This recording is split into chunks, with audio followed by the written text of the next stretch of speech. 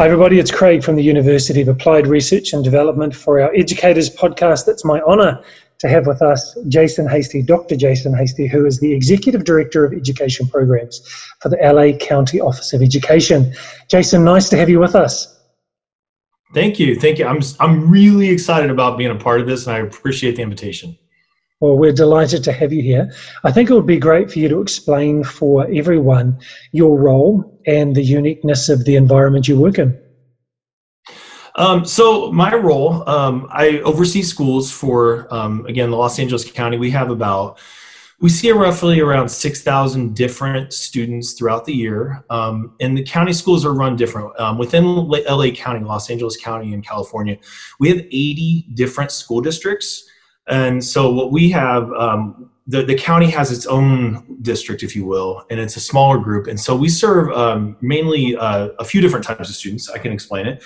One is expelled youth, so students who may not have worked out in regular schools and they were expelled. And we have these schools called county community schools. They're going to be smaller educational environments with roughly one classroom type settings. And we call that alternative education. Another type of school we have are for incarcerated youth. So you may have heard the term called juvenile halls, or where kids, if they break the law on some level, they would be incarcerated for a certain amount of time. We have juvenile halls, and then students, as they adjudicate or they get sentenced, they may go to what's called a juvenile detention camp. And we have roughly 2 juvenile halls. We have 5 camps. And then on the other end of the spectrum, we have 2 different types of schools, which are called they're called specialized high schools, and we have 2 of those specialized high schools. One is called the Los Angeles County High School for the Arts. It is ranked the #1 public art school in the country, in the U.S.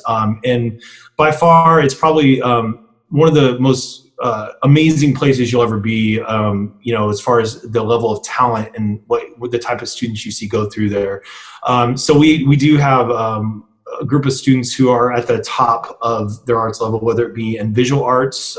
We have kids that are, making things out of clay. They're doing, paintings, and we have theater. So students who are acting and also doing musical theater. We have the instrumental arts, so students who are playing an instrument. We have the vocal music as well, and then the other one, we have dance. And so, and then we also have cinematic arts, so students who actually make film there. And that's pretty incredible. Then we have our other school, which is called International Polytechnic High School. That school is a project-based learning, 21st century learning school. And again, students get into those 2 schools, one by audition or interview. A student would get into Poly by interview, and they're going to go through we call it the Buck Institute, which is a project-based learning model, and they would follow that. And many students, you'll find out, they graduate with their associate's degree or a full year of college already completed by the time they graduate. Both of those schools are co-located on universities. One's on Cal State University's campus, the other one's on Cal Poly Pomona's campus. So it's a wide gamut of schools we service, and I oversee pretty much the basic functions of those schools, such as just the overall accountability. I work with the budget. I work with facilities, and just with the unions and all those pieces. And that's my role, to really support all those students in the functions of those schools. So I would imagine with such a diverse group of students, you would need a diverse group of faculty or teachers, and there would be diverse ranges of stakeholders. Why don't you share some of those challenges and how you navigate those? Well, one of our big things, we call it LACO, by the way, Los Angeles County Office of Education. At LACO, we're really big about equity and access among all groups. And that is something we look at across the board. From our highest functioning students, who has access to this program? Is it equitable? And how can we get students to get access and succeed in those environments? All the way down, if we look at the other side of that for juvenile halls or incarcerated settings, that's where my heart is with incarcerated students. We have students that just haven't experienced or had that equity. They come from family situations or home environments that just didn't that didn't give them that access. So with that said, when we are looking at staffing in general, we are looking at that equity and access lens. We want somebody that has that personal philosophy, that is really looking at students as a whole child. They're going to understand, no matter whether it's talent or behavior, they're really looking at a whole child as to why they're there. We call that trauma-informed teaching. So, we look at that piece, and we're also looking at the social justice lens too. So with that said, our staff, we are very considerate on how we select staff, to really work with our students. we're really big about a student-centered approach. We put the student at the center of everything, even with the learning as well. In our incarcerated settings, we've implemented something called the Road to Success Academy, which is a project-based learning, social emotional framework. It's a curriculum instruction framework. So students are going to be working in collaborative groups. They're going to be doing projects. And on top of that, they're going to be connecting the content with their own emotional growth.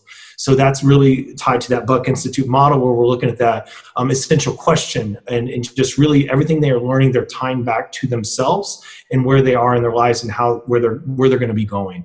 So that's a part of it. And we also explain that when we're looking at our staffing as well.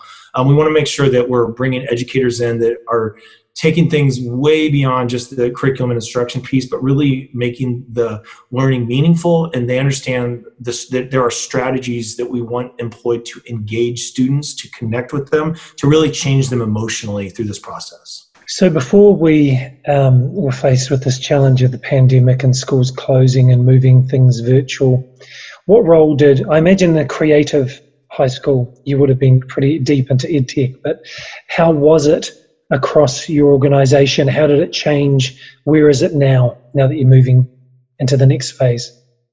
So our principles as far as equity and access are at the forefront. We look at what we're doing for incarcerated youth, and we also look at what we're doing at these specialized high schools, and we ask those questions, does everybody have access, depending on how the model changes? And we really put that at the root level of what we're trying to do.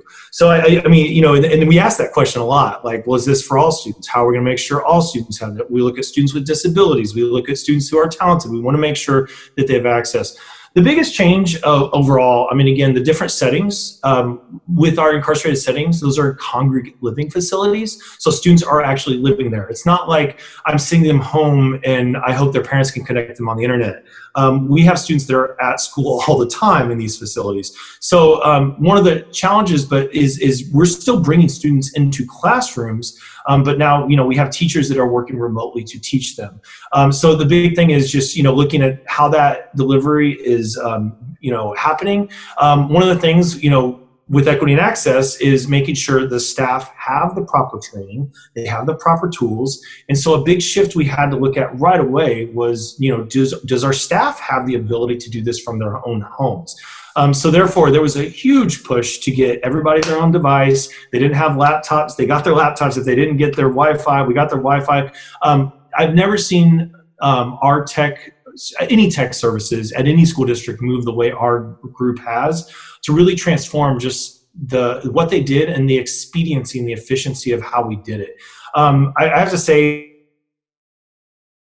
before March, we were talking about innovation in education, and this is in some ways one of the best things that's happened to push the innovation into new territories we never thought possible.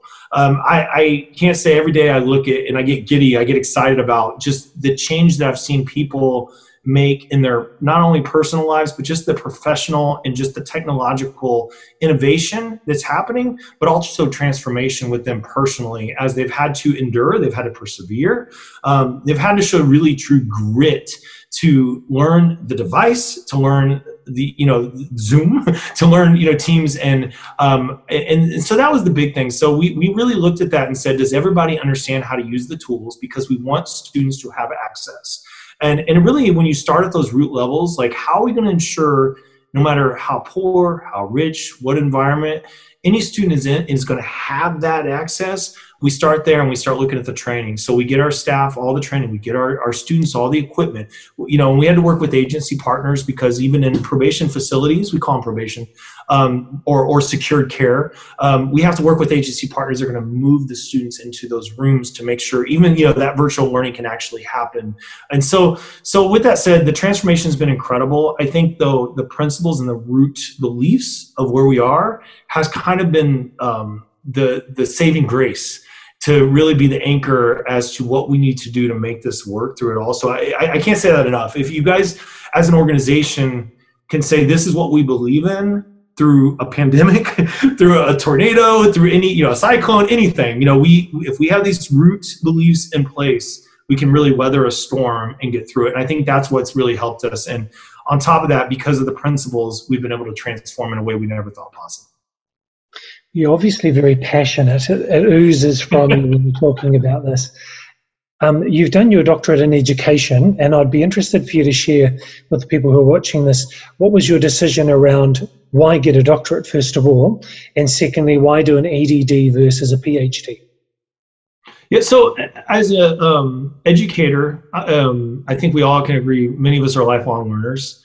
I just love being in a classroom.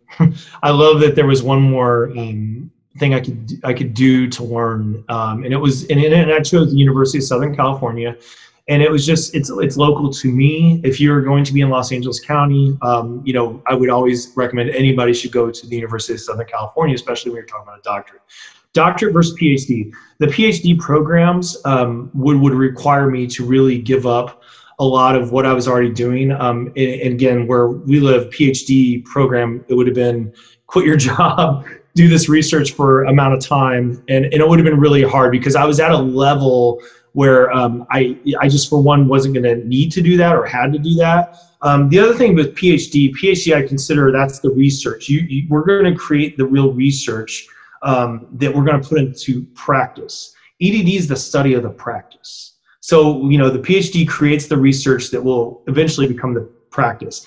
I'm a practitioner. So, that root belief in who I am and what program I needed, I am putting a lot of the research done by PhDs or that work into practice. And additionally, the program was just a fit for me as far as USC is concerned. I did get to study 21st century learning in educational environments. Also, we actually went to Ireland and we got to study 21st century learning and project-based learning in Ireland, and just seeing how another country did it differently, and really came to in Ireland they really transformed to meet the needs of for one, the country, and also the students there. And it was really incredible because I was able to see an international model and then take it back to where I am now. I know that we have people in our Masters of Education who are making that decision now, so it's really valuable that you shared that. So for our aspiring leaders, Jason, the ones just in the next couple of minutes, those that are aspiring for leadership, or maybe they're thinking of moving to another level of leadership, what would you say are some key experiences or aptitudes that they should develop to be successful? I think the top thing is your core beliefs. You need to really know who you are and why you're doing this job. I look at children in my classrooms, no matter what classroom they're in, and I ask the simple question, what would I want for my own children? I have my own children, and it's a very basic principle for me. But just really knowing what you stand for is really critical to being an effective leader. Because as you move up, you're going to have different stakeholders that will be needing different things. And therefore, the more you stray from those core beliefs, the harder it's going to be for you to feel that contentment in what you're doing and the idea that you're really truly making change. As far as the second piece, you really got to know. I heard the best phrase in my doctorate program. It was just really good. You got to be an excellent manager to be a great leader. And so I can't say enough that you need to try to learn all you can about the school.